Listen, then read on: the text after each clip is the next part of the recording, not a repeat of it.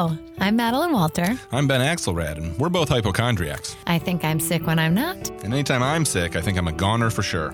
We're the hosts of Definitely Dying, the podcast that's a safe space for listeners and funny friends to talk openly about their medical dramas, both real and imagined. We're part of the UCB Comedy Podcast Network, with new episodes released every Tuesday. You can find us on iTunes, Stitcher, and wherever else you love to get your podcasts. Stay healthy.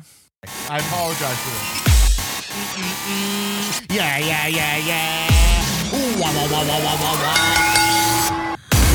Hello! Welcome to the Comedians of Wrestling podcast, the podcast where comedians dissect wrestling to an unhealthy degree. I'm your host, the most, Dan Black, a.k.a. Donnie Capri, a.k.a. Donnie Kayfabe, a.k.a. Donnie Gayfabe. Oh, yeah, give me that Orton dick. a.k.a. Donsky Blackamora, a.k.a. the modern day Goof Raja. Coming at you like Cleopatra, baby, gabba, wee, yeah. The girl, she's mine, and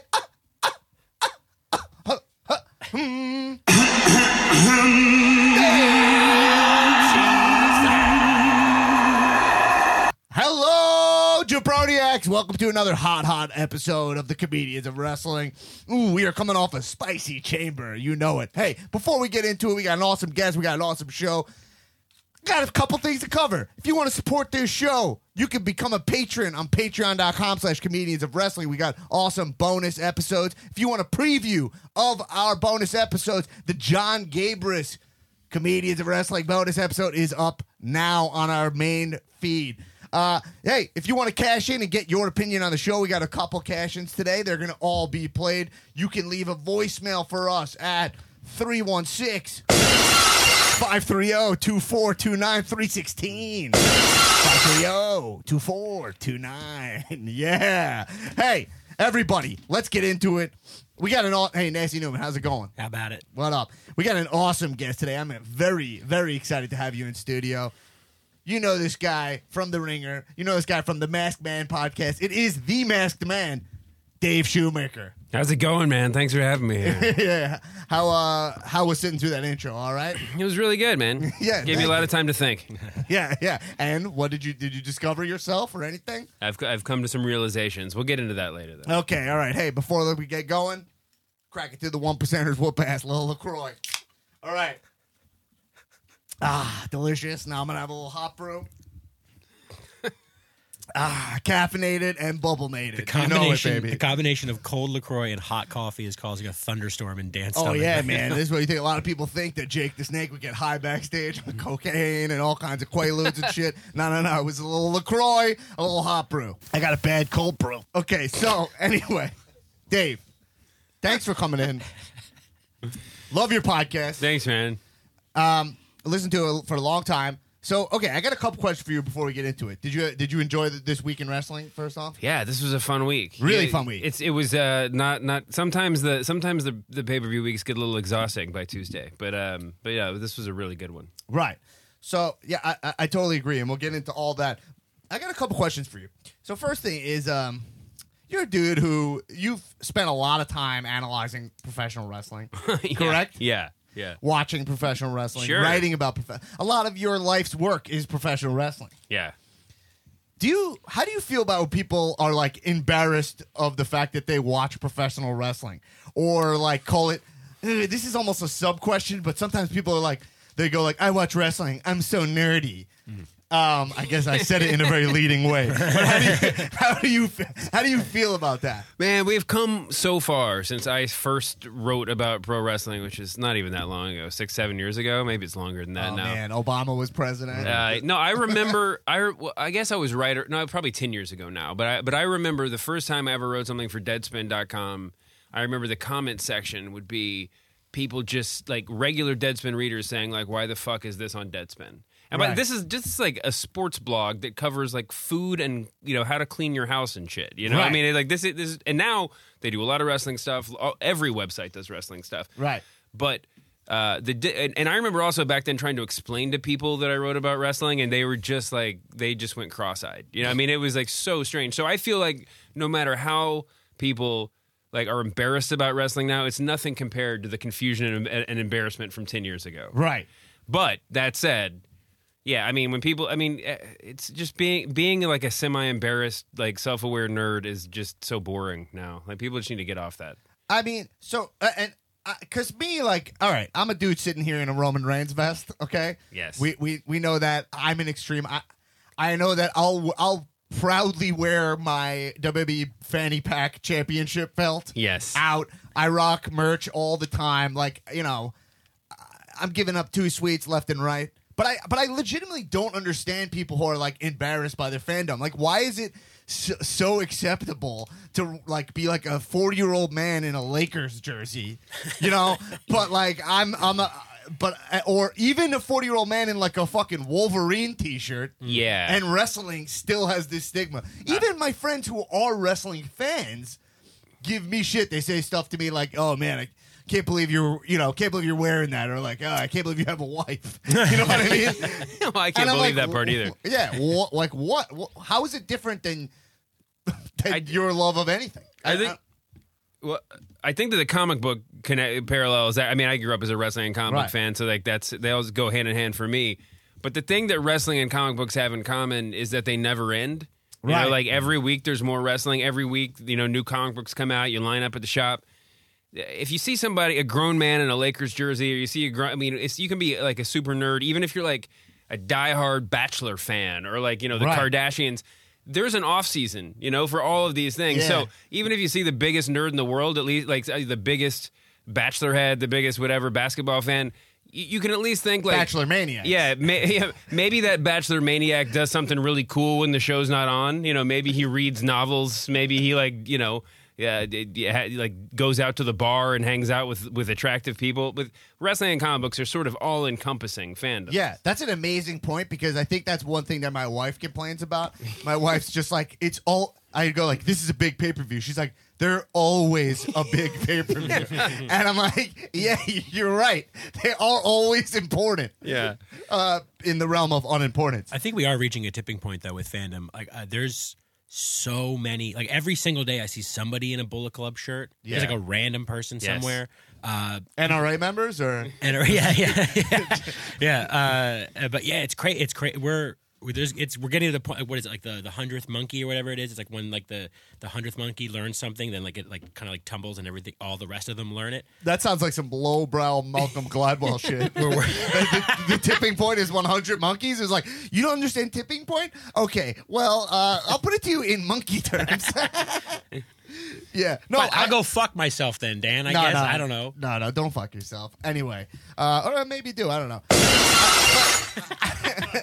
Anyway, that's what I'm saying. Is like how it's come a long way, is what you're saying. Yeah. In today's times, but still. But everybody's like everyone saw Black Panther. Yeah, that's not the everyone thing. saw Elimination Chamber. Everybody's a nerd now. There's no barrier to nerddom. You know, I mean, you can, whether you're into like Magic the Gathering cards or you're just like deeply into like reading Westworld like fan posts on Reddit. Like everybody's deep, right? Yeah. So there's no reason to be embarrassed at being a wrestling fan. If you watch wrestling, just own it. You talking about Westworld fan fiction? Yeah. And then Anthony Hopkins created a bed and he laid me down on the bed. You've read my stuff, I see. Okay. Yeah, cool. Well, all right. Anyway, I'm saying if you like wrestling, be proud. Like my point this week, I posted a video on the Facebook page, the Comedians of Wrestling Facebook page. We talk about wrestling at 4 a.m. And I posted a video. Something dawned on me. I was leaving the gym, and I think a lot in the gym, and I think to distract my mind from the fact that I'm just pumping, man, clanging and banging, rock style, always, you know. And I mean, you see my results. I'm pumped up to the gills. This is audio form, so I can say whatever I want. But I was thinking about like the Still Real to Me, damn it, guy. Oh yeah, right. And I was like, this guy's like a punchline to everyone, but you're like, come on, man. Like the guy fucking he had all right, it's not his most flattering moment for sure, but like we could have been as marks, we could have been like, hey, it's so cool that this guy loved wrestling so much to cry about it. Yeah. I don't think he was saying it's real. Like he knows it's scripted. I mean, I think he meant metaphorically, right? Yeah. Oh no, we couldn't handle that fucking comment. No, that guy was. I mean, that was a very bizarre moment. But I think it's fair to say that guy was speaking somewhat metaphorically. Yes. My favorite part It's of still that, real to me too. Damn it. my favorite part of that clip is like I think it's like Terry Funk. He's like the guy's like, it's still real to me, damn it, and then you hear Terry Funk go, "Take it easy, man." Yeah. That's basically every combo I have with Ziggler. Is like I mark out a little too hard at some point. He's like, "All right, man, like just like take it back." But yeah, like wrestling is real to me in a really corny way. What Yeah, I was just going to say that I'm at this really sort of amazing point. A lot of, I mean, I'm 40.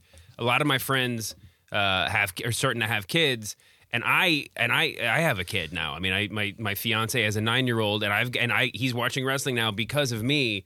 And oh no, and, yeah. He's a little bit on and off. It's hard. Yeah. It's hard to keep kids like glued into like they're consistently fans of anything in the modern era. But can you successfully put wrestling on a kid? I need to know. Can I force a kid? This is going to factor into me having a kid or not. Yeah. Can I force it to like wrestling? Yeah, there's two things. One, I mean, a lot of kids will gravitate towards watching what you're watching if it's at all exciting to them because they want to be with their dads. They want to like hang out. The other thing is, and this was the most amazing part to me, there's some things, and I'm thinking about John Cena specifically here, that are just straight up magical to children. Right. I have written and podcasted so much shit about John Cena over the years. My 9-year-old sat in front of the TV. He's probably 8 at the time. The first time I turned on the TV and I was like, we're going to watch a wrestling show. And he was like, nah, I'd rather be watching, like Teen Titans Go. But I was like, this is what's on right now if you want to watch TV. John Cena comes on the screen 5 minutes later, and he is sold. That's it. Right. He is a wrestling fan the moment he saw Cena. But the whole point of that is to say, when you start watching with kids, you get to sort of rediscover that part of you when it was real. Right. Like, even though the kids know it's fake or whatever, but like the way that they engage is just so pure and magical, and it makes you love it more. Right. I mean that's the point of kids, right? Is like when you become disenchanted, they're still enchanted, so you can live vicariously through that, right? Isn't that, to me, that's the 100% point of kids? Is that once you see how black the world is, you need to see how the light comes. When you become Undertaker, you need that Shawn Michaels Mania 25 or coming down from the rafters. That's your kids, man. Like when the world crushes you, you have a kid so that they can deal with it. Absolutely. And then you give them some warrior tassels and you call it a day. But actually, this comes out like I was talking to John Gabris. Check out the episodes on the main feed right now. But he was saying, we were talking about his favorite moments in wrestling history. Yeah. And one of them was Papa Shango putting the curse on Warrior, right? So great. So I did a little research on it, which I'm sure you've like looked at stuff about it in the past or recently, and it's like known as one of the worst things ever. And oh yeah, right? It was like the quotes. It was like Bret Hart, the biggest stiff in the biz. Like it's like him just being like, "This ruined wrestling. This is the worst thing ever." And you're like, well, to a kid, kids love that. Yeah. Right. And the boy, I mean, there was I don't know if it's still as much a thing now. But there was a point a couple years ago where Papa Shango was by far the most popular wrestler amongst the boys in the locker room. I mean, just like guys that were like just like active performers a few years ago love that shit, right? And it's just because it's silly, but it's great, man. Yeah, no, absolutely. Ultimate Warrior is my favorite wrestler by far growing up. By far, I didn't notice that his promos were insane. I was like, I just love that he was going like.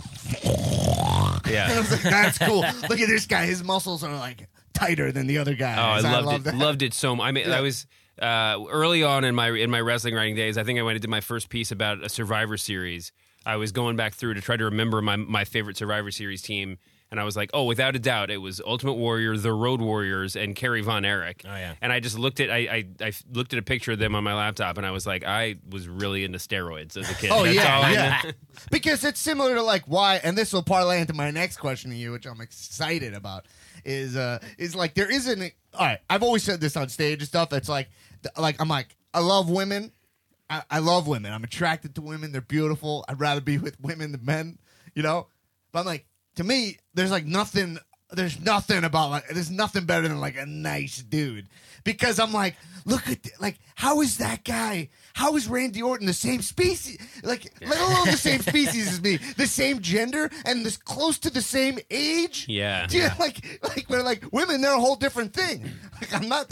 It blows my mind. Anyway, okay, that brings us to our next thing, which is #gayfabe, which is on the show. I've been asking my guests on the show, like, all right, which of these wrestlers, when you look at them, you go like, all right, if I were, attracted to other men, which guy would I be like, ooh, that I would like to look at this guy. It doesn't even have to be sexual. It's more just like which guy you're like, look at this guy. That's the expression I'm going to use. Look at this guy. Yeah, look at this guy. You just go like, look at this guy. Hey, look at this guy. Whoa. You're like, So is that the question? You're putting this to me right now? yeah, that's the question. What but- superstar is the sexiest to you? yeah, it has to be a male superstar, and we know that you're straight, engaged guy. Oh, that's fine. I thought you were going to specifically ask about having a romantic encounter. In which case, Oh, you wanted me to go further. Well, I was trying to. You qualify. I mean, listen. If you look at the main roster, I think that it's really hard to not put Finn Balor up at the top and just attractiveness. If I was gonna have to pick somebody, I feel like that would be. It's too easy an answer though. Finn Balor's the hottest guy in class right now. I might go Roman Reigns just to make my fiance jealous. Yeah, I think if I got there first, that would really make her upset. Big dog. Yeah, the big dog. But yeah, I mean, listen, if you just want a great story to tell, I don't know. I mean, maybe you just go like. You go, I can't even think. Maybe like Mark Henry or something like that. Just what a story. Yeah, Mark. I know Mark, so I think he'd probably be mad if he heard this, but that would be a story to tell. Yeah, I mean, the night goes well, you'll get to see sexual chocolate. That's true. That would be quite a reputation. Fun. Yeah. All right, great, cool. Next thing you know, you're raising the hand with him. I mean, the hand is motherless right now. Yeah. So I mean, it is something it could use a second parental figure in the hand's life, to give it high fives. All right. Oh man. Or to punch it in the face. I don't know. I don't know. What do you do with the hand? Cut its fingernails? Yeah. Oh, anyway. Okay, so the hand, the best thing ever. The hand is, if anyone came to me and was like, you love wrestling so much, well, what about this hand? I'd be like, I have no defense. What about these hands? Yeah. Oh, these hands. Okay. So you date Roman Reigns. Great. He'd come over, you'd be like watering the lawn. He'd be like, this is my yard. Grab the hose. All right, anyway. All right, let's get into it. So, wait, when does this Andre doc drop? Oh, April 10th. So 2 days after Mania. April 10th? Yeah. That's amazing. And so the Andre the Giant documentary, if you don't know, it's coming to HBO. Support HBO. They employ my wife. That's how I get these Roman Reigns vests. HBO cash. That's awesome. So it comes out April 10th. And you worked on it, right? Well, and you also I mean, interviewed on it. I think I'm going to be. I think that, I mean, I don't know if they're going to have me in the credits as a associate producer or something, but I did work on it a little bit. And I was there to answer emails from the director and for everybody when they had questions about stuff and. This is a lot of it was deep wrestling history, So I was researching as much as I was saying stuff off the top of my head. But then I was also in it, and I got to see some of the interviews as they were doing them, and then I sat for probably 4 hours or something and just talked to Andre. At a certain point, it was just like, that's awesome. You have 4 hours of Andre knowledge. Yeah, I mean, you sit for these things and it's like at first they're like you're having a conversation with the director, right. And then after an hour, it's just sort of like, just tell me what you want. Just right. Ask me the question. I will talk. Whatever. Totally. But it's super cool, man. I mean, there's so much. Andre's. I mean, the cool thing about Andre and the cool thing about this documentary, which I really think that Jason Hehir, the director, did an amazing job of, is the story of Andre the Giant is not just. I mean, it's not just him. It's the story of wrestling going from the territorial era to the WrestleMania era. And so it starts off with him. I mean, it's his whole life. So it starts off with him, growing up in France, but then he starts wrestling in Europe, goes to Canada, and then hitches up with Vince McMahon Sr. And then, he's traveling the country, going to all these territories and squat, just getting into tag. He either fights with the main person in every territory or starts a tag team with him to fend off the bad guys. Anyway, and then before long, WWF sort of starts taking over, and he's just part of that show. And then we all know WrestleMania 3 and all that kind of stuff. But that's one of the really cool storylines. It's just like how he dealt with being literally one of the most famous athletes in America or in the world, but in America for sure. And then it's just sort of like he ends up being like the biggest villain in pro wrestling. Right. That was hard for him. Yeah, because at that time, wrestling affected people, and if you were a heel, I feel like people actually would hate you in the streets. Then they'd hate you in the street. There's no social media element to soften it. I don't want to give too much of the doc itself away, but yeah, imagine it's like if Dolph Ziggler, if somehow Dolph Ziggler tomorrow were as hated as Andre was back in the day. Dolph Ziggler can put on a baseball cap, and sunglasses. He can hide that blonde hair, and he can go to the bar. Andre could not do that. Yeah. Well, Andre the Giant, he could disguise himself as two kids on top of each other who are doing a bad job. Yeah. And you know what I mean? Hello, I'm two children trying to see this movie. I'm definitely not two children. Look at Is that Andre? Is that you? No, it's two kids. I'm doing a reverse disguise. All right, cool. All right, let's get into wrestling this week. So much to cover, okay? Okay, so Roman Reigns wins the Elimination Chamber match, despite the fact that Braun Strowman eliminated all of everyone else except himself. So, I'll defer to you, Shoemaker. How did you feel about this match? How did you feel about this booking? What do you feel about the Chamber? When you just said everyone else except himself, it made me think that the way to book it should have been for them to have for Roman and Braun to have a stare down, and Braun to just say, "I know how this booking's going, damn it," and then just eliminate himself somehow. So he would have eliminated the most people in Elimination Chamber history. Yeah. No one's ever eliminated six people without winning the match. Then he'd go down in the history books. Yeah, that's great booking. I thought it was. I thought it was a lot of fun. I recorded my own podcast, the Masked Man Show, already today, so I'm repeating a little bit, but. WWE backed themselves into a really weird corner for this match. They do it every year, but to have WrestleMania, on the eve of WrestleMania, to have a match with 7 dudes in it going at it, but you're sort of obligated to not make any of them look bad because they all have WrestleMania matches in a month. Yeah. So it's this really bizarre thing. So, you can see how they sort of divvied it up. They gave Seth his big run on Monday, with the gauntlet match, and just sort of let that be his story. And then, Braun got to eliminate all these people, but then not win. And then Roman Reigns, walks away with the victory. I got to say, I'm excited about. I'm tentatively, cautiously excited about Roman Reigns, Brock Lesnar. I'm happy to see how they tell the story. The Monday night was a good first step, but more than anything, I'm sort of just like happy for this to be over. I'm happy to stop spending literally for the past 3 years. We have lived in a world in which we assumed Roman Reigns would be winning the title at WrestleMania. Right. And even though they've gone these other directions over the past couple years, it's just like, just let it end, And also, frankly, I'm ready for, Brock Lesnar as absentee champion to be over too. So. Absolutely. I agree with everything you said. I think here's the weird thing to me. Is like, I think we would have I'm excited to see this match also, especially after the promo on Monday, which we'll get into.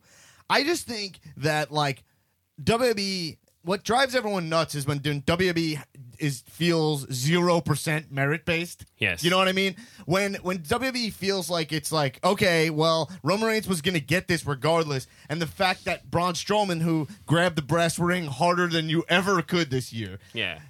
This was Braun Strowman's year. Like, he had the best year. He killed it. He was so over. The heat he got, no matter how bad the booking was, he would lose every pay-per-view match. He lost to Reigns. Then he lost to Lesnar.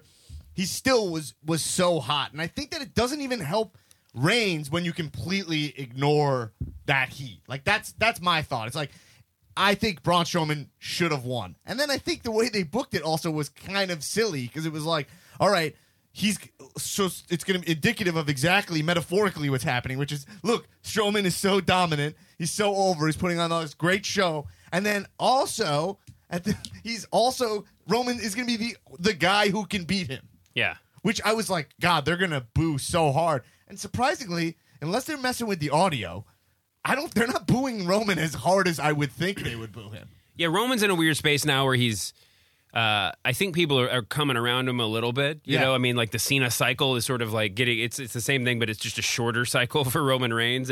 But I feel like people wear themselves out, sort of booing him on the way in, and then if he wrestles a good match. You know, then people are kind of okay with it by the end. You know, you're upset with the booking, but you're not mad at the guy so much. Absolutely, and I think that I like Roman Reigns as a wrestler. Like his matches are great. I'm excited to see Brock Reigns, just like you. Like I think that, especially with the start they had, I just think that Reigns could have been, if they followed the merit-based concept a little bit. I understand that it's a fine line between letting the IWC and the crowd book your matches and your show. There's a fine line between that and then, you know, and between just being like a full-on meritocracy. Like there's a line there. But I think like Reigns, if they chose a better moment, if this wasn't 4 years deep of him headlining Mania, we could have found a more organic moment in that time, like Strowman's having right now.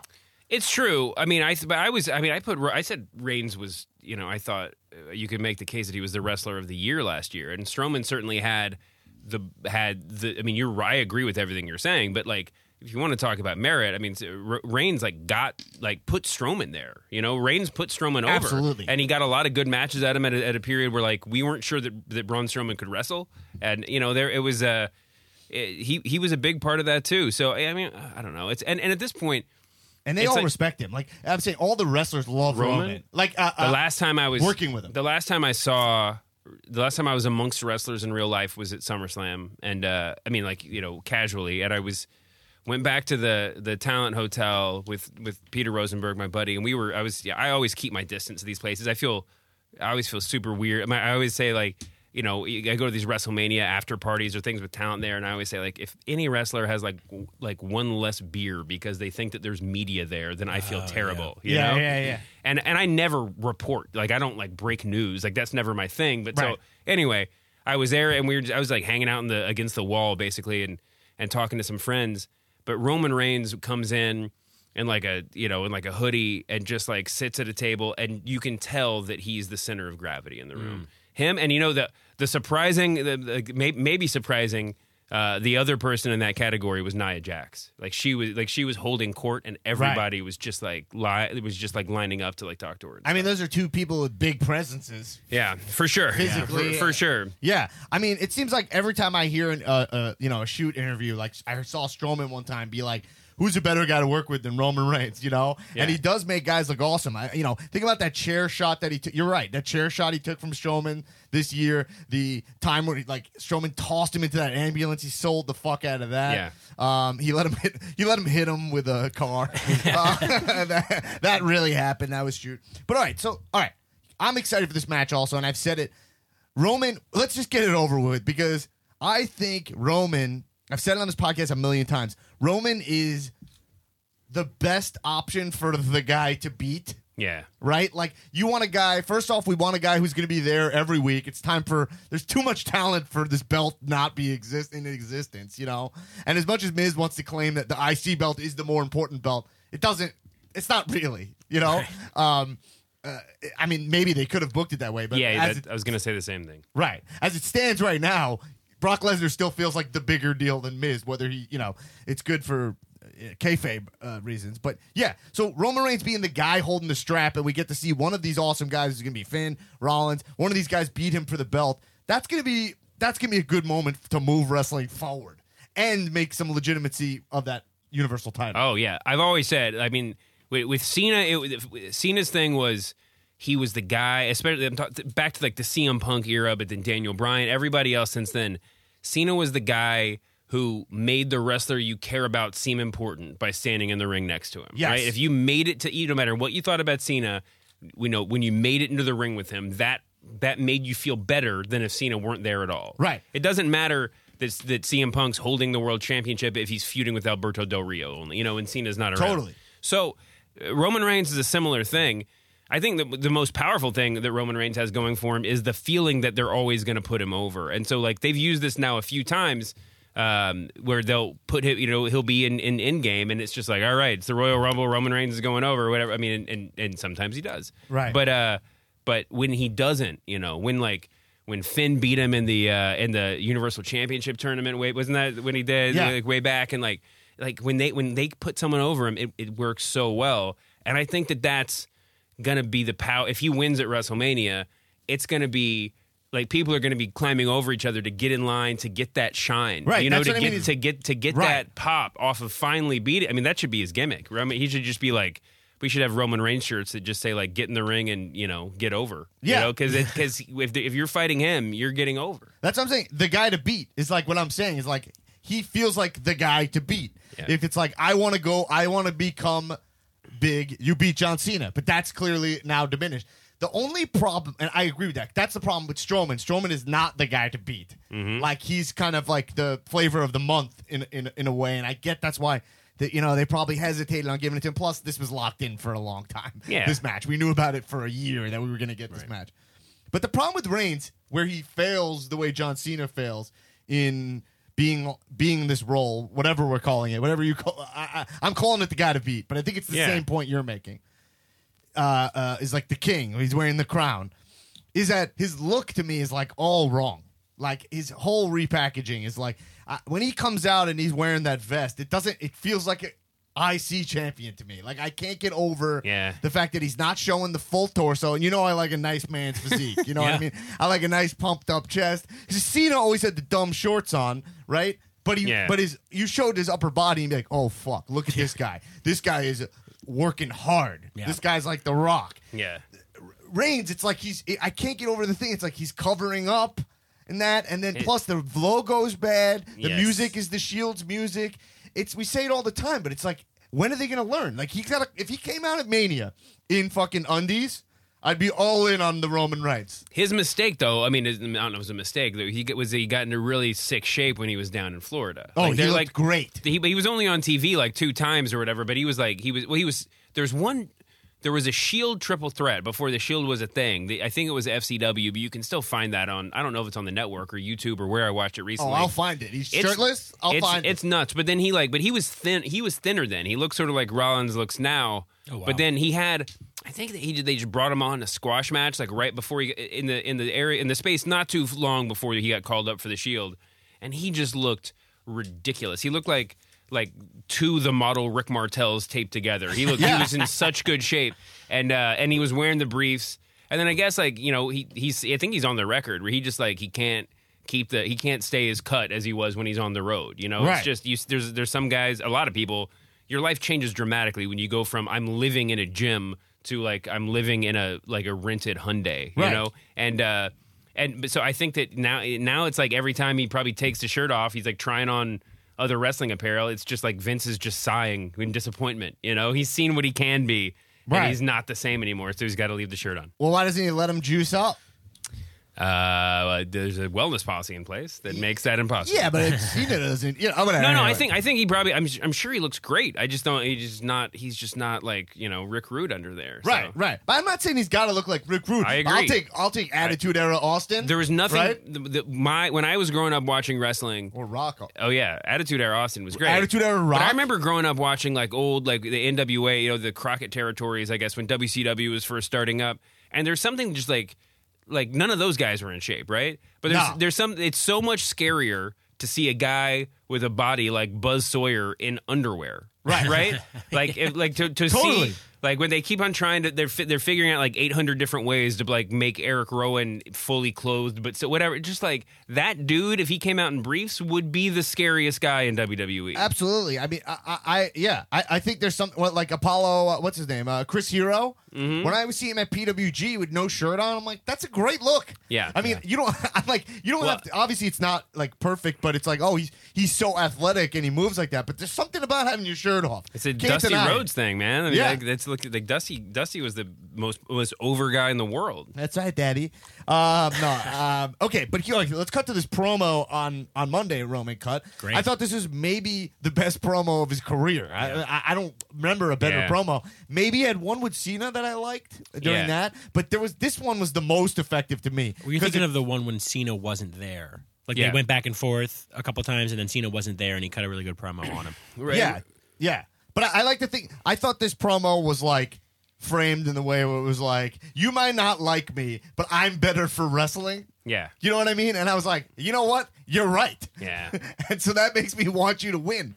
Right? I've completely turned on Brock. Like, he was not there. Now, the question to you, and you might know, and then I'll get your opinion on this promo, is was this a work for Brock to not show up? I have no idea. I haven't even had a chance to like text anybody to find out. I generally with pro wrestling, if you like, all of the history of wrestling, I mean, there's like everything is conflicting with itself, right? Two different people tell the same story and they're totally different. You got to kind of just like do Occam's razor and see what makes the most sense with that. But watching it, to me, it was like there's no way Lesnar was really supposed to be there. If Lesnar was really supposed to be there, they would have pushed that segment till the very end of the show with hopes that his limo would show up or whatever. But if he said he wasn't going to come out there, like, we're not going to end the show. We'll end the show with Rousey. You mean you think he was backstage and he was just like, nah, I'm like I'm renegotiating my contract back here. I'm saying that because they said Lesnar and Reigns were going to go face to face on Monday. It just beggars belief to me. Especially, and honestly, I thought Roman Reigns I think he's a fantastic performer.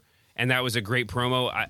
I would be shocked if that was impromptu. If that even if they had 30 minutes to jot down some outlines, that would shock me. No, it was definitely not impromptu because he had a clear acting moment. Okay, I'm from an actor. Okay, I nailed an audition today, but I actually did. But I'm sure we'll get it. Too now short. You jinxed it. Too short. Nah, it's fine. I don't care.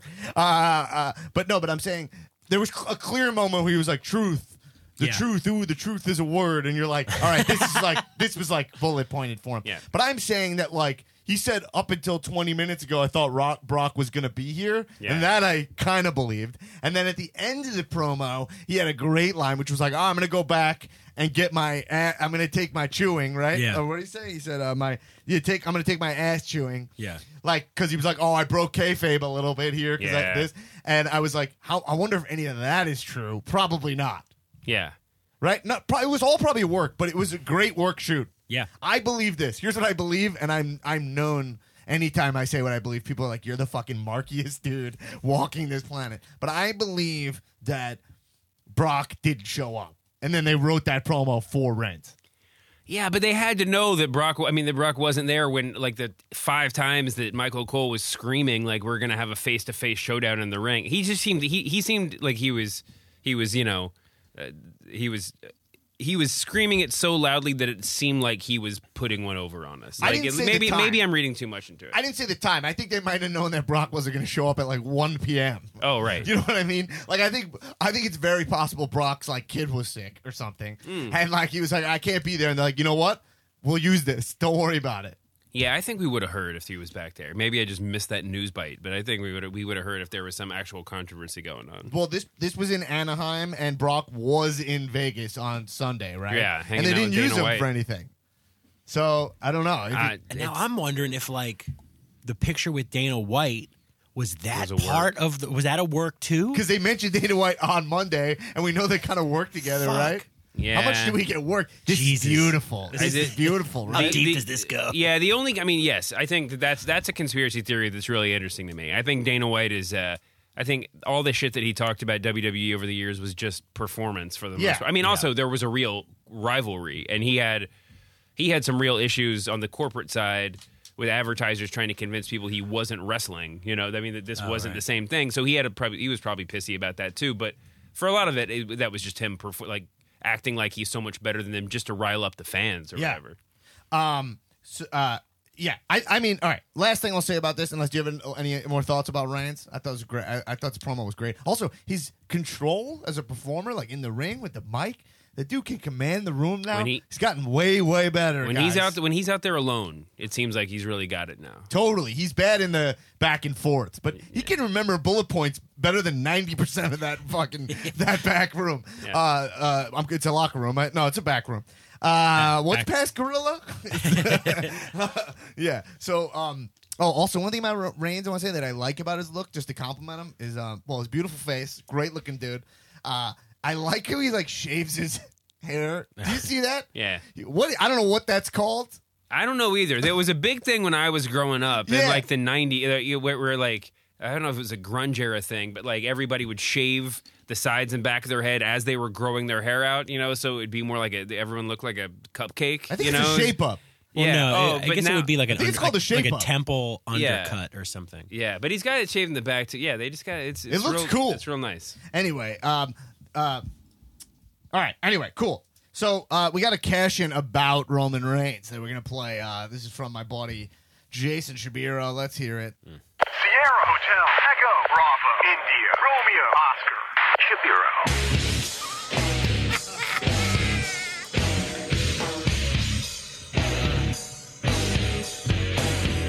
This is Jason Shabiro. I am on the road to WrestleMania, and I am back on the Comedians of Wrestling podcast with a hot take. This one's piping hot, fresh out the oven. It is a scorcher, if you will. Now, I'm not the biggest Roman Reigns fan, but as we all know, he cut the best promo of his life on Monday Night Raw. He cut the best promo I've ever seen him do, and then he called Brock Lesnar a bitch. That's an exclamation point. But that's not my hot take. My hot take is, after what I've seen on Monday Night Raw this week, Roman Reigns has finally earned the right to put the blue contact lenses back in his eyes. I am ready for the baby blues. This man deserves it. Team Aquamarine for life. All right. Okay, cash in from Jason Shabiro. Yeah, so that was good. Sure, I agree. So, Shoemaker, any strong opinions on the baby blues? I think it's a slap in the face to all of us less attractive men in the world. Like, if you Yeah. look like Roman Reigns, Yeah. you're built like Roman Reigns. He should just be like he does not need to do another thing Yeah. to be better looking. Oh yeah, That is like big dog. dark features and blue eyes. Not fair. Yeah, Not fair. yeah. oh yeah. The way he looks, I mean, he should be like Swarthy. riding a horse, bust through the window of your house and just bang your wife and leave. I mean, look at that guy. Anyway, And you thank him. yeah, you thank him, and you thank him for it. Yeah. Yeah. All right. Well, Randy Orton comes in and steals your wife. Right. All right. Anyway, I don't know. are you following this?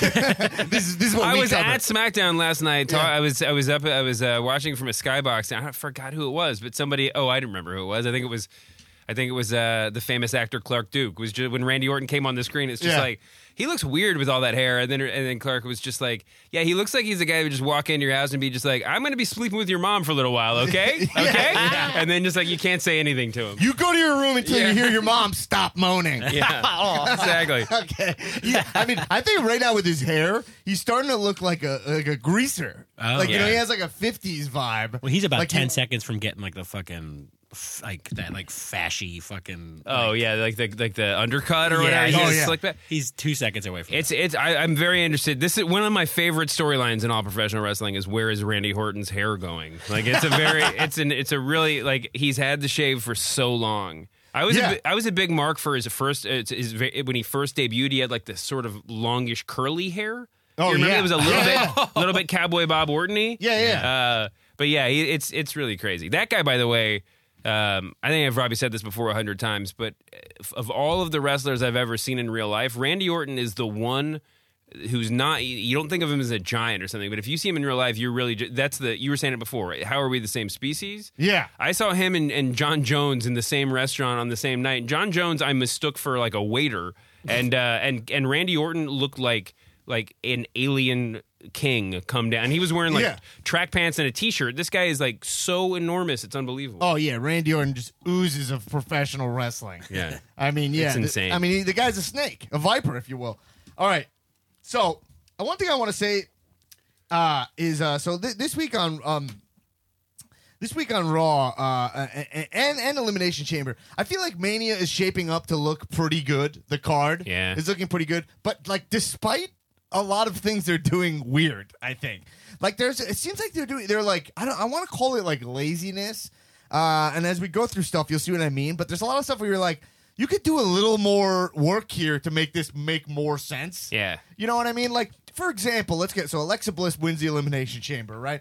But so then on Raw, they just announce, and Asuka wins Nia Jax. Michael Cole just announces, like, all right, it's official. Like, Asuka is facing Alexa Bliss at Mania. And you're like, well, what happened to that whole, like, she has a choice thing? Yeah. Did I miss something? No, they took her agency away. Right, Yeah. exactly. Like that. Like sometimes they just like we take this thing so much more seriously than they do. Is what I always feel. Right. This is one of the most perplexing things to me. The choice was obviously just a get out of jail card for because they weren't sure if they were going to give Rousey a title match. Right. They ended up not doing it. And then when it became clear we're putting Rousey in this tag match, then they were like, just forget. Like, it's like the Men in Black, like memory thing, memory wipe. It's just like, just forget that we made all these sort of like, qualifications along the way. If we had known what Rousey was doing when we signed her, there would never have been any doubt on TV. We would have just said, it's Asuka, Alexa, done deal. Right. It's like, it's kind of like, to me, it's like insulting. It's like, come on. I'm like following the continuity here. I like the story. Yeah. Just all Asuka has to do is, I don't know, of all the 20 minutes she's wasting in the ring, just say, I choose you? That's like that difficult? Yeah. Well, I don't understand that at all. Anyway, so Alexa Bliss wins the Chamber. How did you feel about the first ever? It was fantastic. Groundbreaking, revolutionary match. The women's in the Elimination Chamber opening up. It was fantastic. I mean, we've officially gotten to the point where like my expectations for the women's division are just always too high. It's really hard. I mean, They found a nice little rhythm though with the Rumble and the Chamber, where there's an opportunity for a little bit of like Gaga, as Bruce Pritchard would say. There's enough other stuff going on between using the cage in the Elimination Chamber and all of the old schoolers coming back for the Rumble, where you can mix in a lot of different things, because not every major women's match is going to be Sasha Bailey from NXT or whatever. Right. But I love that Elimination Chamber, man. I thought it was really good. I was really into it. They told a really good story from beginning to end, and Alexa going over was the right move, and it didn't feel deflating in the way that some of these, like, a lot of times the big matches between the Rumble and WrestleMania, you just know what's going to happen. You feel like and no matter what happens, you feel like after the match that it was obvious. And I thought they earned it, man. It was a really good. I enjoyed every step of it. Totally. I mean, Alexa Bliss is. I said it. She's the best. She's the best. In my opinion, the best female talent they have because of her mic work. It's the thing that's lacking across the board in the women's division, and she is great at it. I feel bad for her a lot of the times. Like even when we think back to the Bailey, This Is Your Life segment, and you're like, oh man, like that was. You're like people were like shitting on that, but you're like. Even if you watch that, she's pretty good in that. Like, she's doing her best. Yeah. She doesn't have a lot to work with for someone with the charisma she has. So she wins this. She wins the match. Also, she wins it, but she had some great spots where she's climbing the chamber. Yeah. Like, all that stuff, her just, like, evading and being, like, tiny was amazing. It made me realize that, like, that she is great in specialty matches or stipulation matches. Like when she does like a one-on-one, I'm worried that whatever Asuka, Alexa Bliss, I'm worried that if it's just a straight up one-on-one match, that it'll fall flat. But if they put it in a cage, I think it'll be really good. Yeah, I mean, I don't disagree with that at all. I think they both have. I think it's as far as how excited I am for all the WrestleMania matches compared to how confident I am in them. I think there's the biggest disparity in that match, not just because of their skill, but this card's going to be so full. This could be they could get slotted in for 6 minutes or something like that, And but that would be so terrible. But also, I mean, last year I went to the bathroom during the SmackDown Women's match. When I was in the bathroom. I heard all their music play, and before I left the bathroom to pee, the match was over. Yeah. I was washing my hands and heard Naomi's music playing. Yeah. Sorry. No, that's what I mean. I mean, I just don't know what's going to happen. I mean, and Asuka's, it's not like she's not Brock Lesnar with these 6-minute title matches or whatever, right. But I mean, I don't think that anything that we've seen on the main roster should give us confidence that she's going to be an excellent marathon, half-hour match. You don't want to see Squashka? No, I think that she's amazing, and I think that she's one of a handful of surefire talent. Star. Yeah, Asuka. I mean, but I agree with everything you said about Alexa too. I think that I'm really excited for this match. But I have no idea how it's going to go on the main card. Yeah, but so right, a couple things is I think if they put it in a cage, then she has some tools, which is Alexa is very she's crafty or whatever, right? Because even her finish, it's like a DDT. in the chamber, she did it off the top rope, and you're like, oh, that looked like you can win a match with that. Yeah. Where normally when she does it, you're like, all right, that's her finish, just like a DDT from 3 feet. You know what I mean? Like, or like from 2 feet down. Like it's not the impact doesn't look high. So if she could do something off the cage like that Blisted Sister, what's her move? The Twisted Bliss. If she could Blisted Sister's good. Yeah, Blisted Sister is great. Blisterine, she could do that. I mean, that would be really cool. The other thing is that what was really cool here was an example of like this continuity you were talking about. It was really nice to see Alexa. It was like a couple weeks in a row being like, is she going face? Yeah. Is she going face? And it's like the continuity was fucking great. Then it's like, no, of course not. Yeah. And you saw it coming. It was so satisfying when she's like, and I'm better than all of you. She turned the corner at exactly the right moment. It reminded me weirdly of Mark Henry's fake retirement, where it was just like he carried us along just long enough before before it turned out he was bullshitting. Yeah, that's a perfect analogy. It was you're right. That the moment happened at the right time. It's hard to thread that needle. Even if you watch like Barbershop Window, it's a little late. Like if you rewatch it, you're like, all right, like he turned him a little bit. All right, he's setting him up for a kick here. Like some of the best moments don't. It's really hard to time. Yeah. So So I mean, and we got So Alexa versus Asuka. That match is going to be a question mark of good. Sasha versus Bayley. We've set up for it's going to be a great kickoff show match. What do you think at Mania? I think this match has like a great story to it. It's kind of a bummer it doesn't have the stakes to be. I mean, will that be on the main card at Mania? It's really hard, especially with with so many title matches that like you can't. I mean, obviously they've done title matches in the pre-show before, but the pecking order is a little bit more defined when you have, 2 Universal and WWE titles, 2 women's titles, tag team titles, IC, US championship. It wouldn't surprise me if Sasha and Bayley were on the pre-show. That said, depending on what they do on the SmackDown side, it might. I mean, Sasha Bayley might be one of the few chances for like a real 4-star match on the whole show. They're probably better off on the kickoff show if they could give them 15 minutes. Yeah, give them on time. The kickoff show, because I remember last year the Neville Aries match was really great to watch when I was there live. The only thing I heard was that it was like in the full daylight. Yeah, people were still shuffling in, but the Superdome, the Silver Dome. No. Oh, look at that mess up. You guys remember that guy, Hulk Hogan? That's right. He doesn't remember himself. But the Superdome is covered, right? It's not going to be an open dome. Yeah. So the pre-show will feel more like the main show. It's true. I know it's impossible for so many reasons, but this is the sort of conversation that makes me just dream of making WrestleMania a 2-night event. Yeah, the full weekend. Oh, wow. I know. Just do NXT on Friday, and then the Saturday can be the lesser show. You can say we're gonna let the women's champion be the main event, or even just do the NXT thing. We're like, Sasha and Bayley's not for anything, but this is gonna be a 30-minute minimum match, and we're gonna let them go on last. Absolutely. Are you going to Mania? Yeah. I'm going as well. You want to hang out, man? I would love to. That'd be great. No, I just picked up my NXT tickets. I'm sitting on the ramp on the floor there. You're literally on the floor. I'm on the floor. I'm going to be on the floor. I'm going to be actually holding a fire hydrant and a Gatorade under the ring. What is it? There's always Gatorade there, right? Isn't there always someone Gatorade? pointed out there was like a picture from the Elimination Chamber when I think somebody like flipped the apron up, and there was like every kind of soda. Like there was a picture on Twitter like, man, I got every kind of soda under the ring. Who's drinking this soda? I don't know. There's you could see like a bucket. There was like Coca-Colas and like Sprites. It's a case of mid-show. They like pick up a sponsorship and they're like, all right, Elias, go out there, spray him with some Code Red. Go to their, we're close to nabbing Sprite, and then Roman Reigns comes out, kind of promo, just be like, yo, Sprite was supposed to sponsor us tonight. But the truth is a funny thing. It's a funny word. I don't know why I'm covering for this soda. It's just lemon lime. Yeah. By the way, I'm sick of it, man.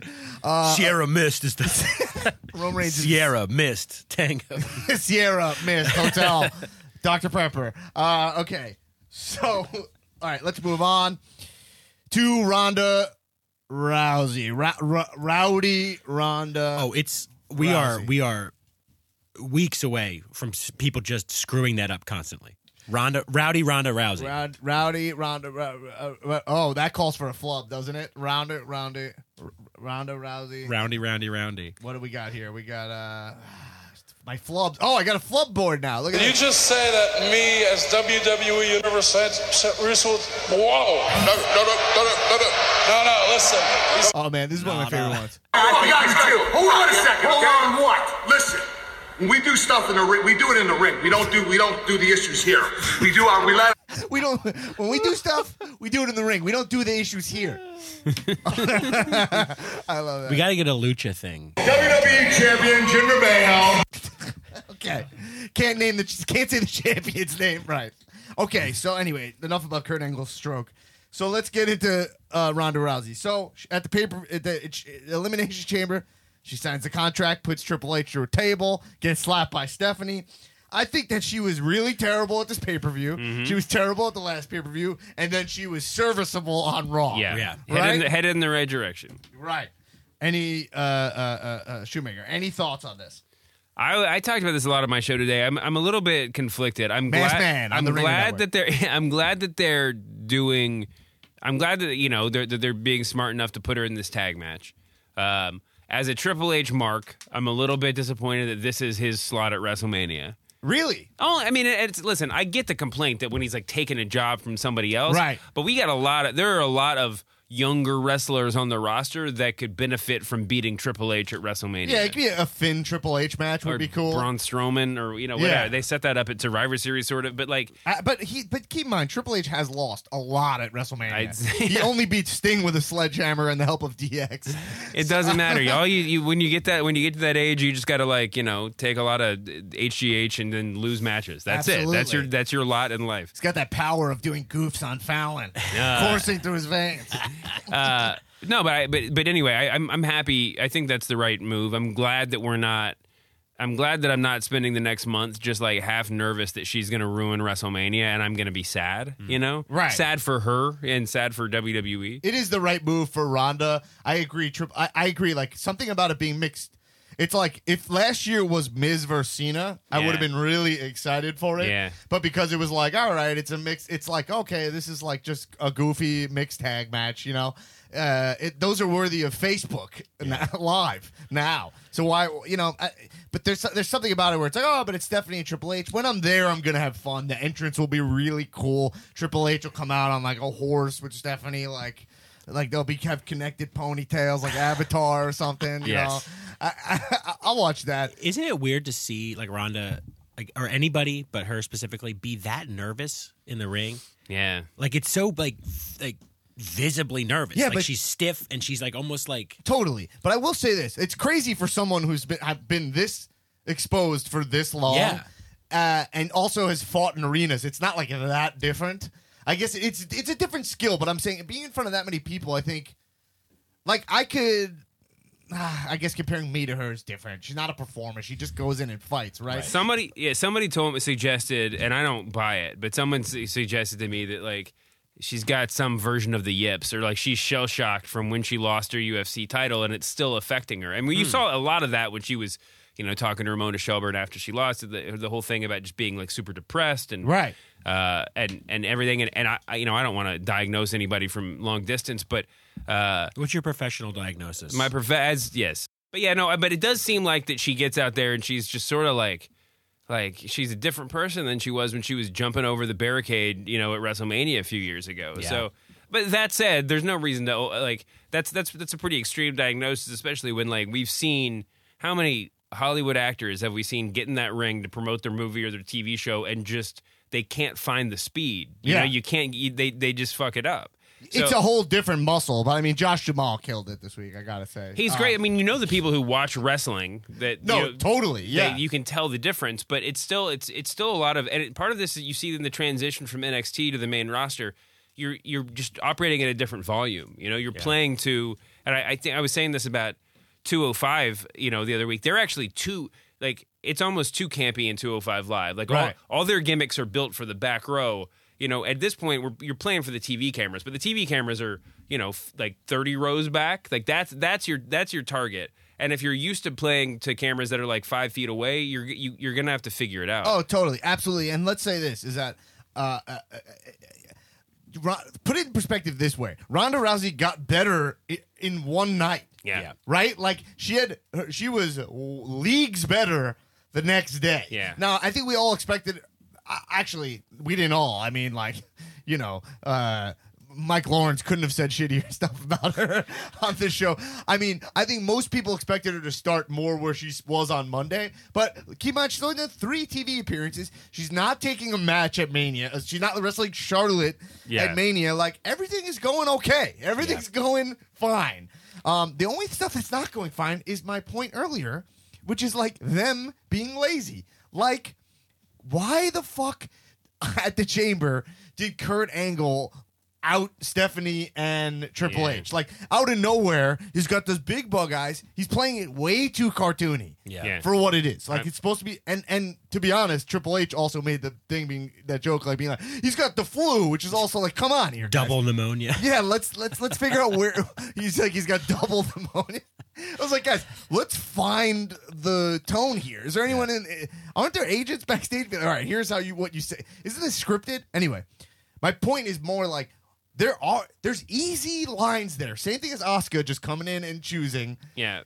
All Kurt Angle had to say is just big. This is the last straw for me. I can't watch you take advantage of somebody else like you took advantage of me. Yeah. Right? Like how you treated me at Survivor Series, how you've treated me this whole year, putting my job on the line when I'm here, and something like that. And that's why I can't do it. But instead, out of nowhere, like he's like, you ever seen that commercial? It's like for soda, and it's like all about how root beer. It's a Code Red Under the Ring. Big soda. It's for a dense root beer or whatever, and the guy's sitting there and he's like, honey, this doesn't look like your lipstick. Because there's like a lipstick kiss on his shirt. And you're like, what? Why would he out? And it's like, this guy's so dense. That was like Kurt Angle for no reason, just being like, didn't you say backstage that only 3 years later, now we own the bitch? And you're like, what? Why did you give Tourette's? Like, why did you just say that out of nowhere?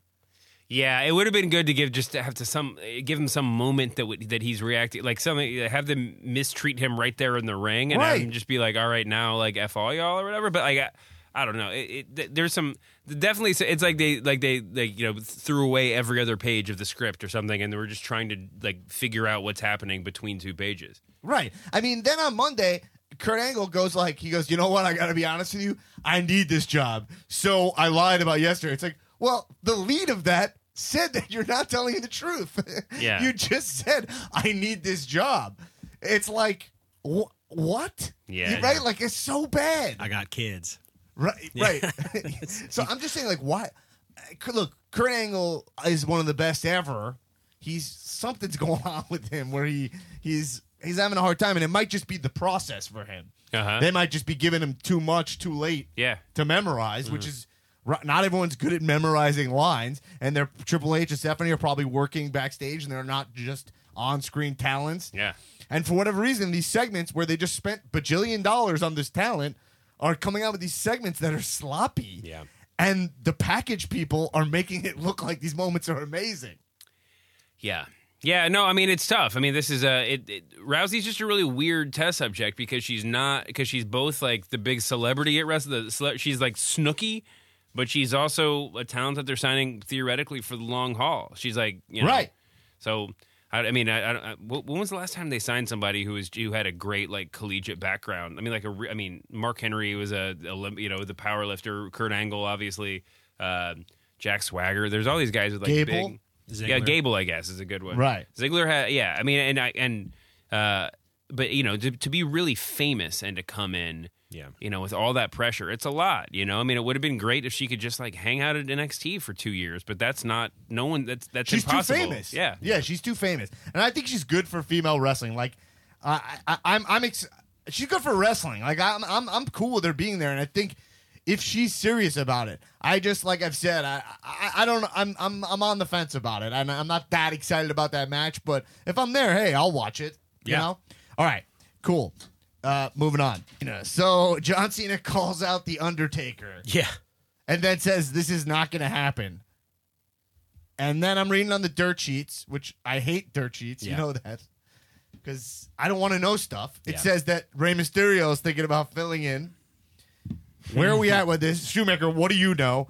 Is Vince ballsy enough to like not check off this situation, right? And actually not give us the Undertaker match, right? Like if he says Undertaker and they don't give Undertaker, that is sad. We're so far down the rabbit hole in wrestling fandom right now. It doesn't make any sense that he would have mentioned the Undertaker and not if that weren't the plan. Right. At the same time, whenever they try to really like shoot, it's always a little bit misguided, and that they might have. I can totally imagine them having a conversation where they're like, "We got to get people to stop talking about the Undertaker."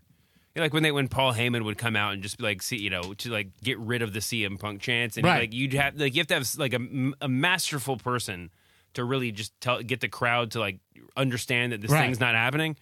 I don't know if that was what they were doing, but it seems to me like that's got to be the end game. We're gonna see this Taker. He'll probably show up at Fastlane, right? But why not? If this match is gonna happen, don't you think for promotional purposes, the sooner the better? Just have Taker show. He doesn't have to show up every week. He could show up only one time, or he could do a video like Jericho did on Omega, and just be like, "At Mania, I'm coming for you."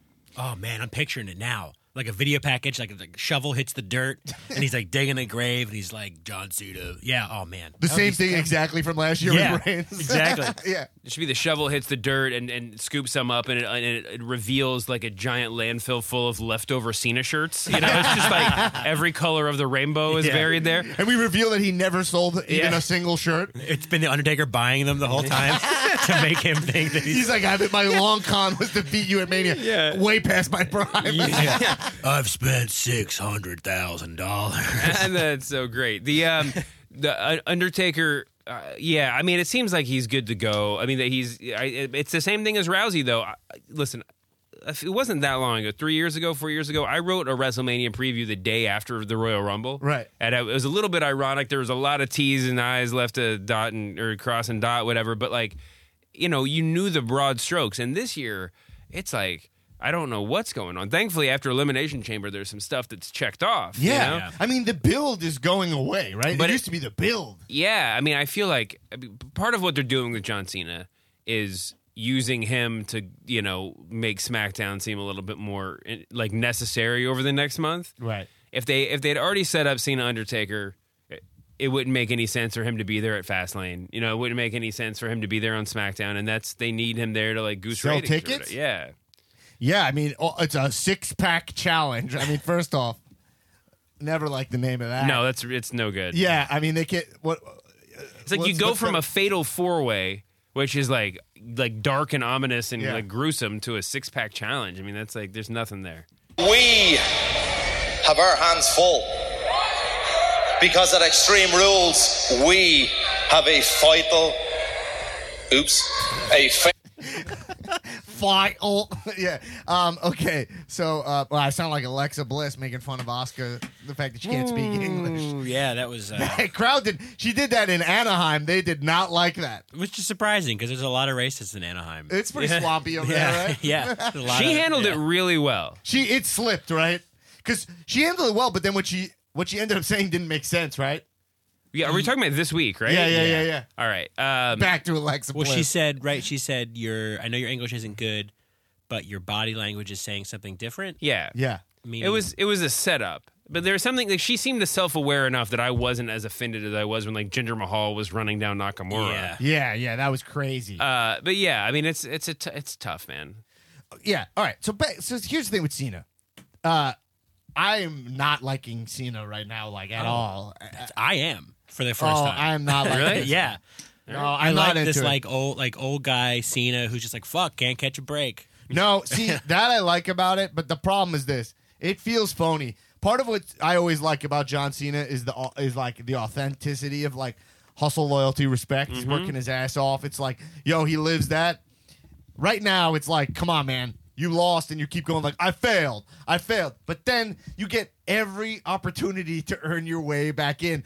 You announce you're a free agent again, and then you can jump shows. You're allowed to insert yourself into anything. Like, no, you're entitled. Like, Yeah. you're in this spot where it's like, clearly you're pretending I work hard and I accept failure. It's Yeah. like, no, you're not really here. You're not working. You're working hard on other stuff, and it's clear.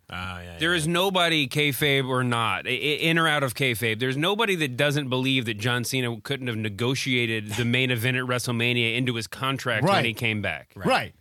It's and like so then you come in and you have a clean win over AJ Styles, who's going into Mania hotter than Yeah. It's like, come on, that's Yeah, I didn't. I tell you what, I didn't like that. Oh, AJ Styles. Yeah, excuse me. Oh, my God, Dave. Can I pipe in for a second? Wow. Yeah, oh, AJ, this is incredible. Thanks for coming, man. I I'm thought so, you were going to be here last week. Well, yeah, I got sick. Okay.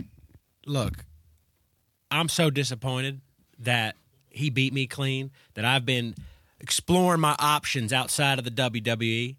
I've been trying some stand-up. I don't know, you saw me cracking jokes on SmackDown Oh last no, couple AJ, weeks. you're trying stand up. Yeah, man. I know that. Yeah, I know you're stand-up, and I know that Dolph Ziggler also enjoys to do stand-up. Yeah. So I'm trying some stuff out. You know what I mean? Like, for instance, like, is your LaCroix the Earth right now? What? Because it's flat. No. Okay. Do you get it? Do you get it? Because it's Yeah, AJ, that was really. I'm sorry to say, like, I'm a big fan of yours. Thank you. big time fan. Too Sweet. I'm glad you're going. Yeah, Too Sweet. I love Too Sweet. That's great. But that joke was really bad. well. man. I mean, look. Also, this is a fresh LaCroix. I mean, it's full. The bubbleation's very high.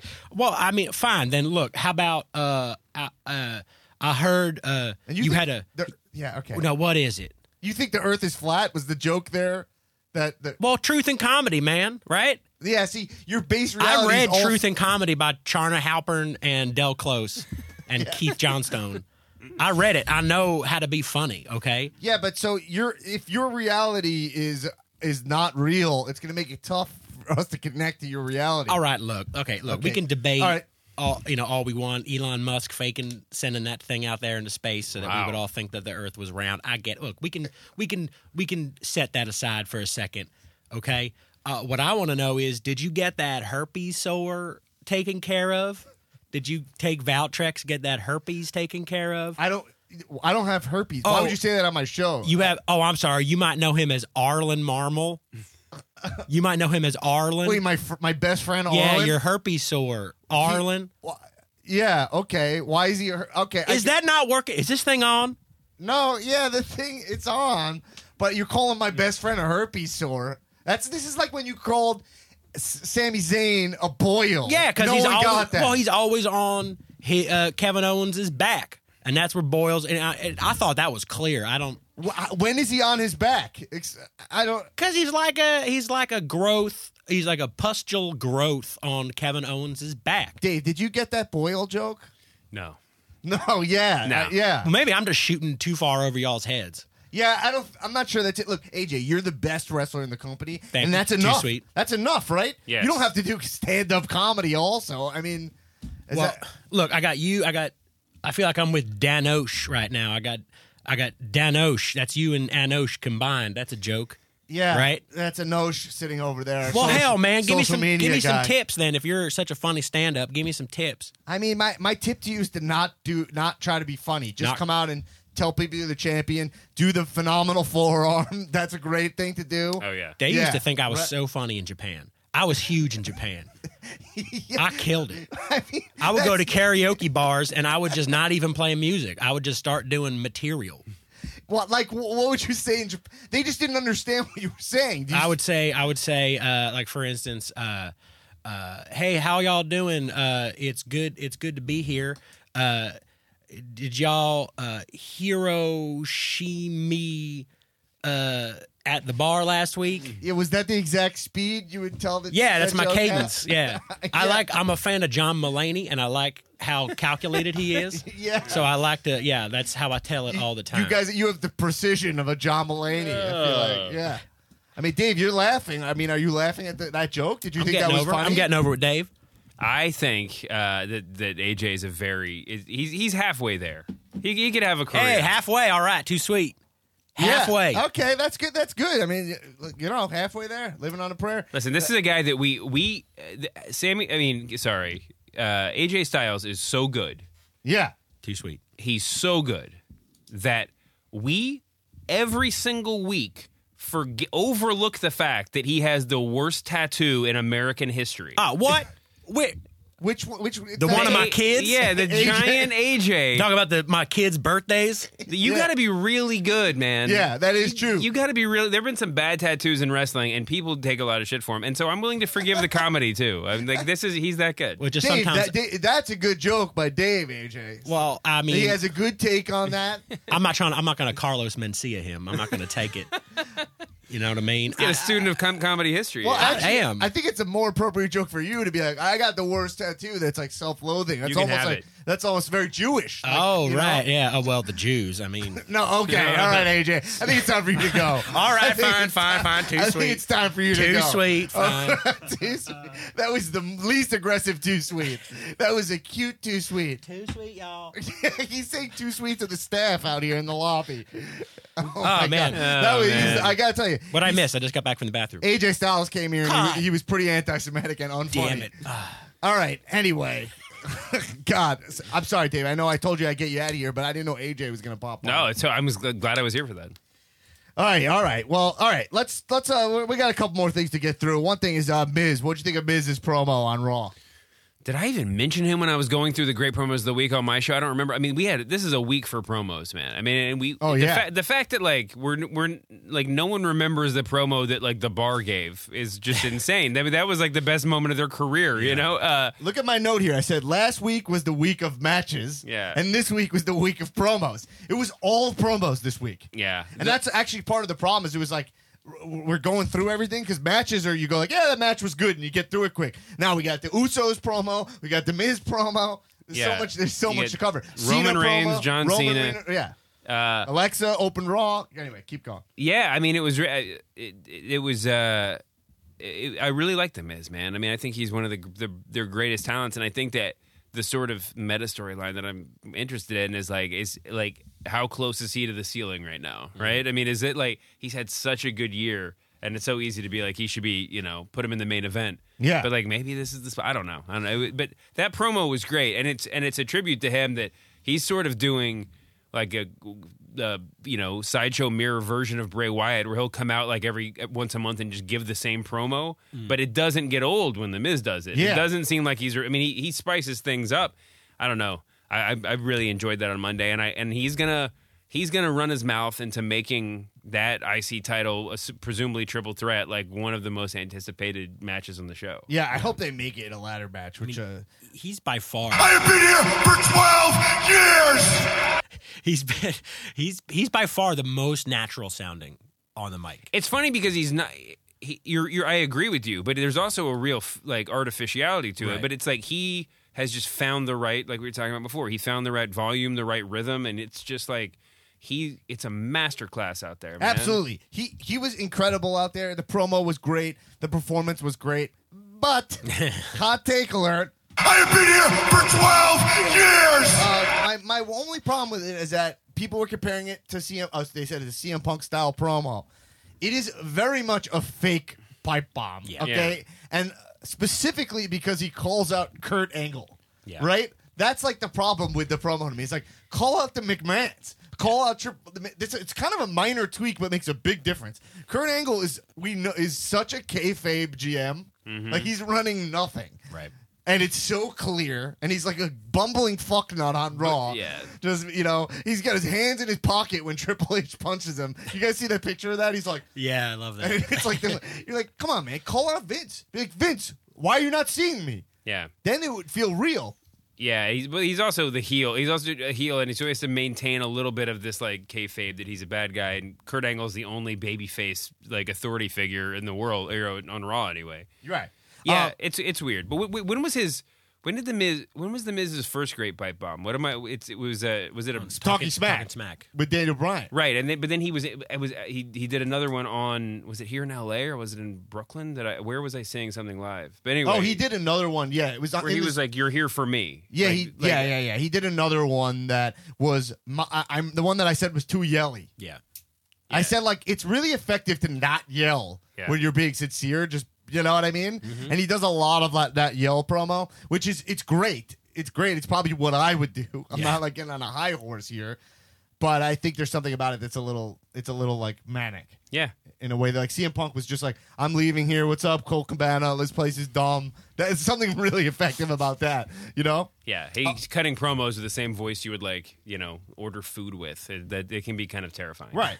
I love that he's like super into the. Oh, by the way, the Hulu cuts out a lot of that promo. There was a lot of promos this week. Really? So if you watched on Hulu, you missed a lot of the back of the Miz promo. It's always fun to see what they cut out. They just cut out like a whole minute in the middle. Whoa. Because I was going back to rewatch it, and I was like, I'll just watch it on Hulu. And I was like, I remember this being a lot better. Yeah. And then I went, crazy. Yeah. So anyway, here's another hot take on Miz is that I think that his look is a little dated. I keep saying that I think the glasses are not stylish enough. Like, look at Bo Dallas has a better look going, I think, than Miz. Yeah. Yeah. Yeah, he's got to get smaller. I think that was Kanye West dictum. That everyone has to wear small sunglasses now. Yeah, I said the small. I've been saying it for such a long amount. Before fucking Kanye West, come in here, we'll argue it. But the sunglasses are not like he needs to look a little more. He looks like too real worldy. Well, it's weird because he had the sort of like the Nazi slick, haircut, the Nazi haircut. Yeah, and then it was time to get rid of that. That was clear. He was shooting that movie. Huh? He was shooting the Marine. Yeah, but it was time to let that haircut go. Try something new. But yeah, he kind of came back with the same hair that the Miz had when he debuted 12 years ago or however long that was. Like it was it doesn't his head shape is a little bit like there's a limited number of options there. Yeah, totally. So anyway, here's another example of like why I'm like put a little continuity in here. Unless I missed something, why did Finn get a match against Miz on Raw? After his other match, why were they punishing him? I don't know. I don't know. Right? Like I was like, oh, okay. They're just like, we can't find a better way to set up this triple threat. Yeah, there was a lot of like, I mean, I couldn't. Maybe I wasn't paying close enough attention. It seemed like there was a lot of like, we know where, like everyone watching knew where this is, knows where this is going, sort of. Right. And the Miz set it up well, but there was a lot of missing stuff in the middle. I don't know. It was right. And the announcers during that whole thing were acting like they didn't know the concept of triple threat. Yeah. They're just like, oh, who's going to face him at WrestleMania? They both won. It's just like, guys, we've been watching triple threats all year. Yeah. It's been a year. Well, I say year. I do seasons. You know what I mean? Year. Yeah. I mean, like the 2017-18 Mania season. It's been like all triple threats. Yeah. Yeah. All right. Cool. Let's move on to SmackDown. So, not much to say here on SmackDown, which is like, I think the biggest thing was the Uso thing. Yep. I want to talk about Owens on commentary first. I was there live, so I missed this. I didn't get a chance to rewatch it. I got drops for you. I got drops. Yeah. Owens was hilarious. So funny. On commentary. Yeah. Here, I'll just drop you some of the stuff he said. Seems like you're a little stupid, but you're actually really stupid. So sometimes appearances aren't what they are. Yeah, he loves to rip into Byron because he's so weak. Byron he's not come back at all. The guy I don't know why that guy has that job. Then he Corbin, if you're looking for your hairline, it's on top of your head, by the way. There we go. Oh, wow. That's the shit. Okay, so Baron Corbin blocked me on Twitter because there was a poster of him, and all I did was say a little bit of graphic design, hair. Oh, I remember the thing you're talking about. They gave him like Mel Gibson from the 80s. Yeah. And all I said was a little graphic design hair transplant blocked. But Kevin Owens, come on. Yo, here's another Owens line. Monday Night Raw is presented by Southern New Hampshire University. That's a random drop. I was like waiting to see what he was going to say about that. No, that was from Raw. What kind of? I mean, they're lacking on spot. They need some new sponsors. Yeah. Southern New Hampshire. Monday Night Raw is brought to you by Shoney's.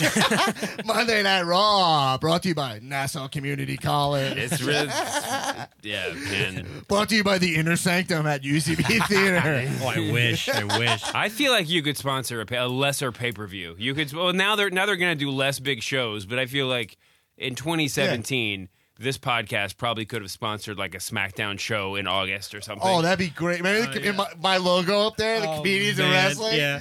And it's just like this man, the bar comes out and like right after Cesaro and Sheamus do that like stupid like fella, and then it goes like, no, this match, the Raw tonight, we're on SmackDown Live in October is brought to you by Comedians of Wrestling. It's a podcast where, you know, the host just yells and wears the Roman Reigns vest. Anyway, check it out. He's Jewish. All right. That would be what they say. Yeah, so here's the one thing about one more At Fastlane. Tom, try to say true crime in one shot without tripping over yourself. All right, Kevin. He kind of fucked up, he too. Fucked yeah. up also. He tried to say... Anyway. Without tripping over yourself. It is a little bit bullshit that... I was thinking about this. Like, Kevin Owens rips on Baron Corbin's hairline, but no one calls him fat. Right. Yeah. Like, right? I mean, like, come on. Like, no one's allowed... Clearly, they're not allowed to call him fat, right? They need to, though. But, like, come on. Like, because it would... First off, it would be good for him. Yeah. I've always said Kevin Owens, like, eating Cheetos would be amazing. Oh, yeah. Right? Wouldn't it be so amazing? It's the greatest. I mean... I think I once like fantasy booked that for Triple H because he's like always in this like he's in better shape the older he gets. Yeah. Right. But like if he booked himself into the WrestleMania main event and then like went the other way with his body, just came out looking like you know end of days Harley Race or something with his giant gut and just like eating cheeseburgers, that would be insanely funny. Sweaty, stained, that'd be the greatest heel heat ever. Yeah, totally. Owens is 2 seconds away from eating. He's metaphorically eating those Cheetos. They should put him like they should do remember Bastion Booger? Oh like, like a sweaty stained singlet on him with like Cheeto dust on his fingers. Right. Anyway, whatever. Clearly they're not allowed to, and it's dumb. All right, so I guess it's like fat shaming. So I guess it's like kind of bullying. There was or whatever, one but you could make fun of someone's hairline. Hair What's the shaming. difference? The hairline thing is surprising. I mean, maybe he's getting chewed out backstage for that too. There was at one point where someone leaked a list of all like a WWE memo of like the words they have to use, like call fans the universe and call belts championships. I wonder if there's a list of like things we're not allowed to talk about. Like we can't say Kevin Owens is fat. We can't say Baron Corbin is bald. We can't talk about how old the Undertaker, or John Cena or whoever is. Like I don't know. I bet there's a list. Yeah, but Nakamura and Asuka though, go for it. Make fun. Absolutely. Make fun of their hair. English isn't so good. Yeah. Anyway, so let's use this clip to go into the next thing. Here's Daniel Bryan during the Kevin Owens match. Like him or not, he does a great job.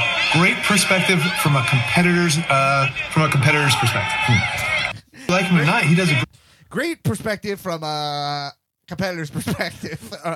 So Daniel Bryan and Shane McMahon have no chemistry. No, that's the hardest part of this whole storyline. But like, we were talking before about like we don't know where this is going.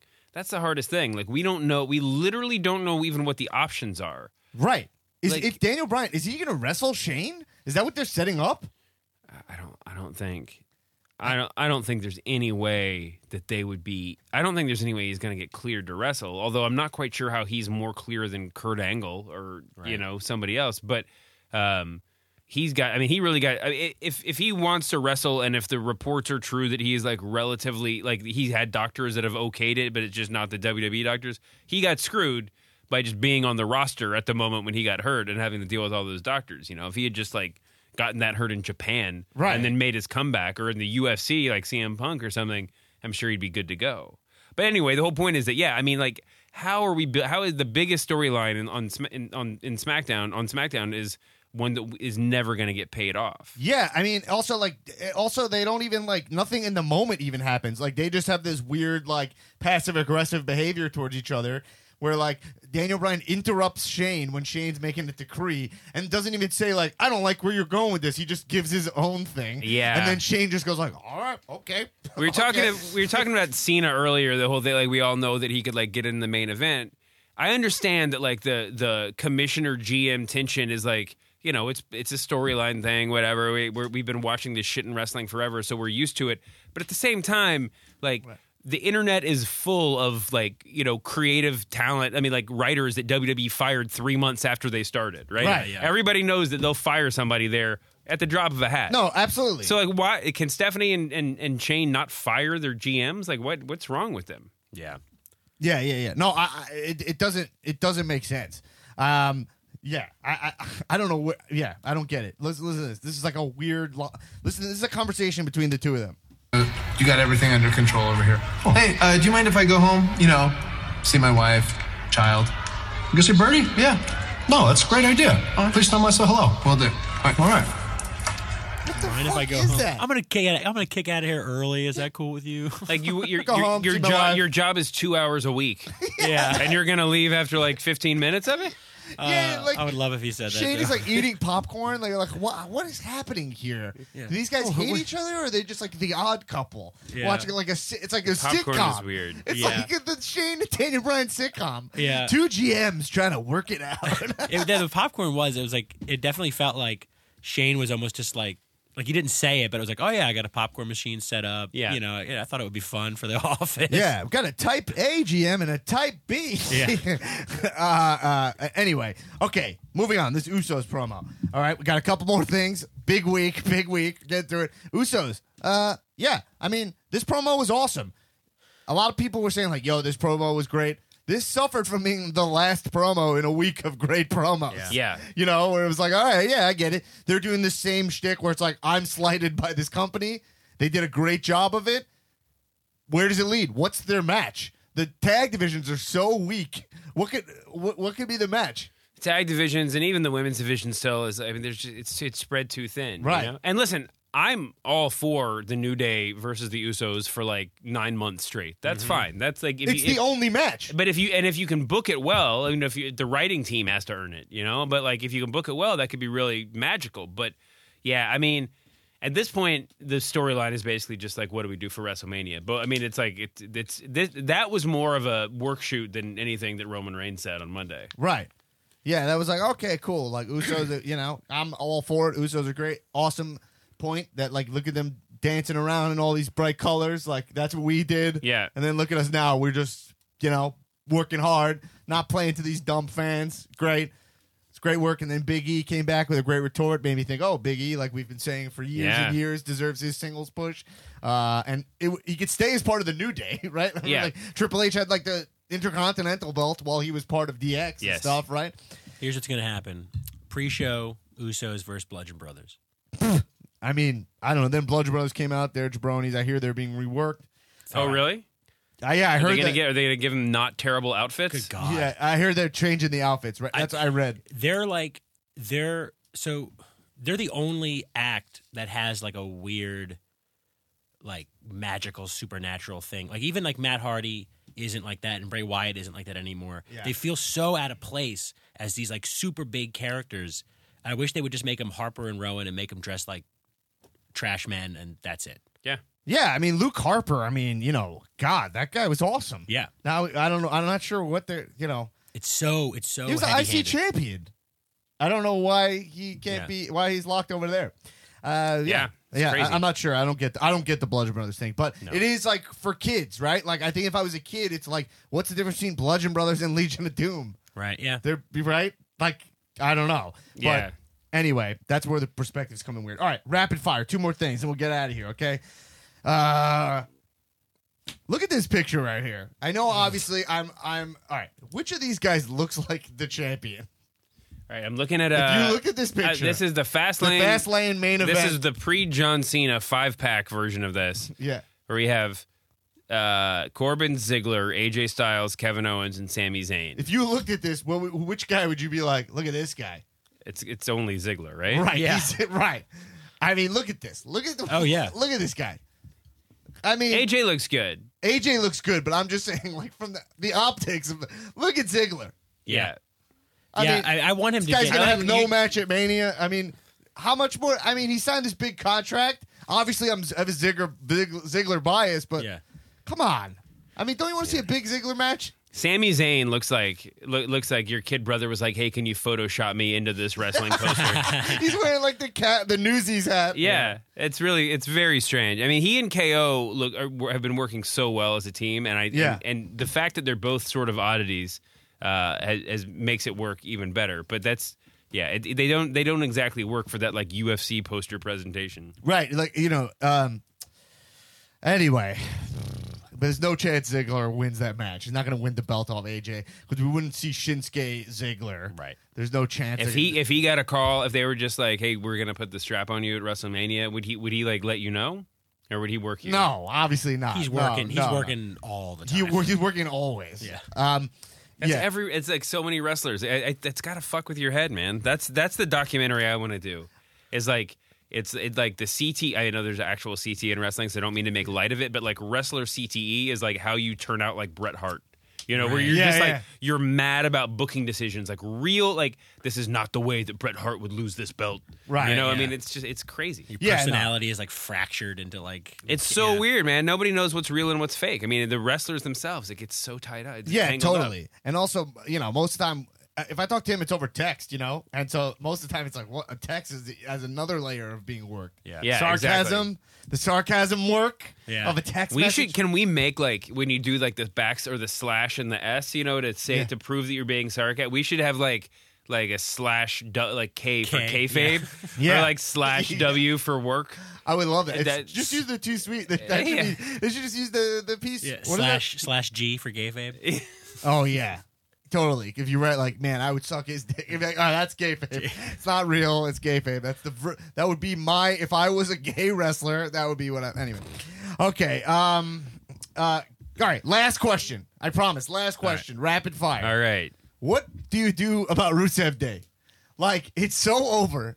They're like CM Punking it with this Rusev Day chance. Yeah. They're in the middle. They're in the middle of I think it was in the middle of the opening segment. Yeah. Right? Of SmackDown. Big Rusev Day. Rusev's got nothing going on. I mean, I guess, right? What do you do? What do you do about it? Do you ignore it? It feels Is it like real heat. It feels like Daniel Bryan when he in the run up to WrestleMania 30 when they were just holding him off shows to piss people off. Right. Like they were actually using the most diabolical form of heat that they could possibly use, which was just like we have a big show at Barclays Center and we're just going to let Daniel Bryan stay in the locker room. Yeah. And it almost feels like they're doing that because like last night at this time of the calendar with the kind of response he's getting, to send them out there for a quick promo and then let Rusev be like Aiden English's manager while he's getting beat up by... Yeah. I mean, it's so crazy. Especially on Rusev Day. Yes. I mean, it's disrespectful. Yeah. Exactly. Yeah, I mean, I they think... sell the calendars now, you see that? Yeah. Every day is listed as Rusev Day. That's so great. I think that it's... I bet the most positive spin is if they're like, we know we have something here, but we just don't have time between now and WrestleMania, so we're just going to give them a big run after. But I think it's going to be tough for them to carry this off. It's a sort of like over that they don't know what to do with. Sweet, too sweet. All right, guys, we got through it all. You guys all right? Yeah, I feel good. Yeah, I realized I was like, why is there so much to cover? It's like because it was all promos. Those matches take off a nice chunk of story.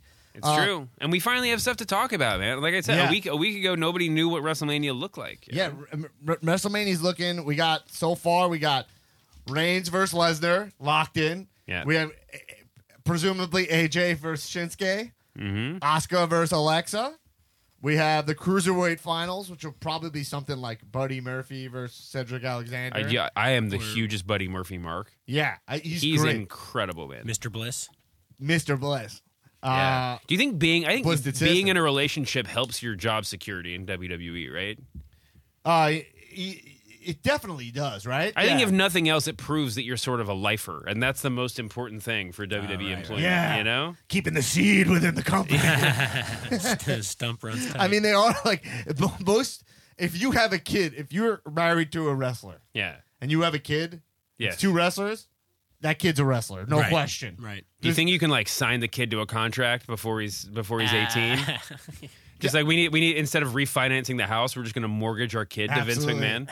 I'll pay for that kid's high school. Like Vince, high school is like public. Not when we're done with this country. Betsy's in there doing good work. You're privatized. Oh man! All right. On that note, there's a couple more matches, but whatever. Dave, thank you so much for coming in. This has been a pleasure, man. It's awesome coming in. I'm glad that did I blow out your eardrums with my yelling? Nah, I'm doing good, man. I got a hat on between my earphones smart. and my ears. So you came prepared. You heard Schilling must have warned you.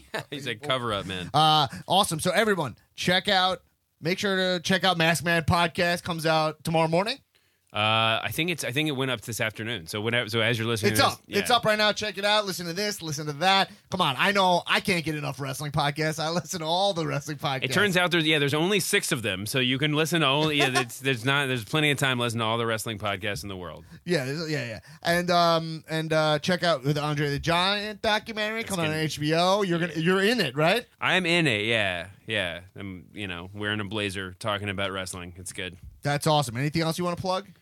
No, man, that's it. Go to theringer.com. We got a lot of cool stuff up there. We got one of my buddies, Kenny Herzog, is writing about wrestling for us, blogging the way to the WrestleMania season, and we got a big piece on a big, long, beautiful feature story on a wrestler who I'm not even going to tell you who it is. It's either going to be Friday or the beginning of next week. But check out theringer.com. Check out my Twitter feed at David Shoemaker, and you'll see it there. Awesome, Newman. You want to plug something? I got nothing. All right, everybody. Hey, thanks for listening to the show. Check out our John Gabers Patreon preview episode. That's up right now. If you dig what you hear, support the Patreon, support this show, help us grow. Patreon.com/comedians of wrestling. You can buy a shirt. ProWrestlingTees.com/comedians of wrestling. That supports the show. And, hey, you can follow us on Twitter at COW Podcast. And, guys, remember, keep watching wrestling. Kisses.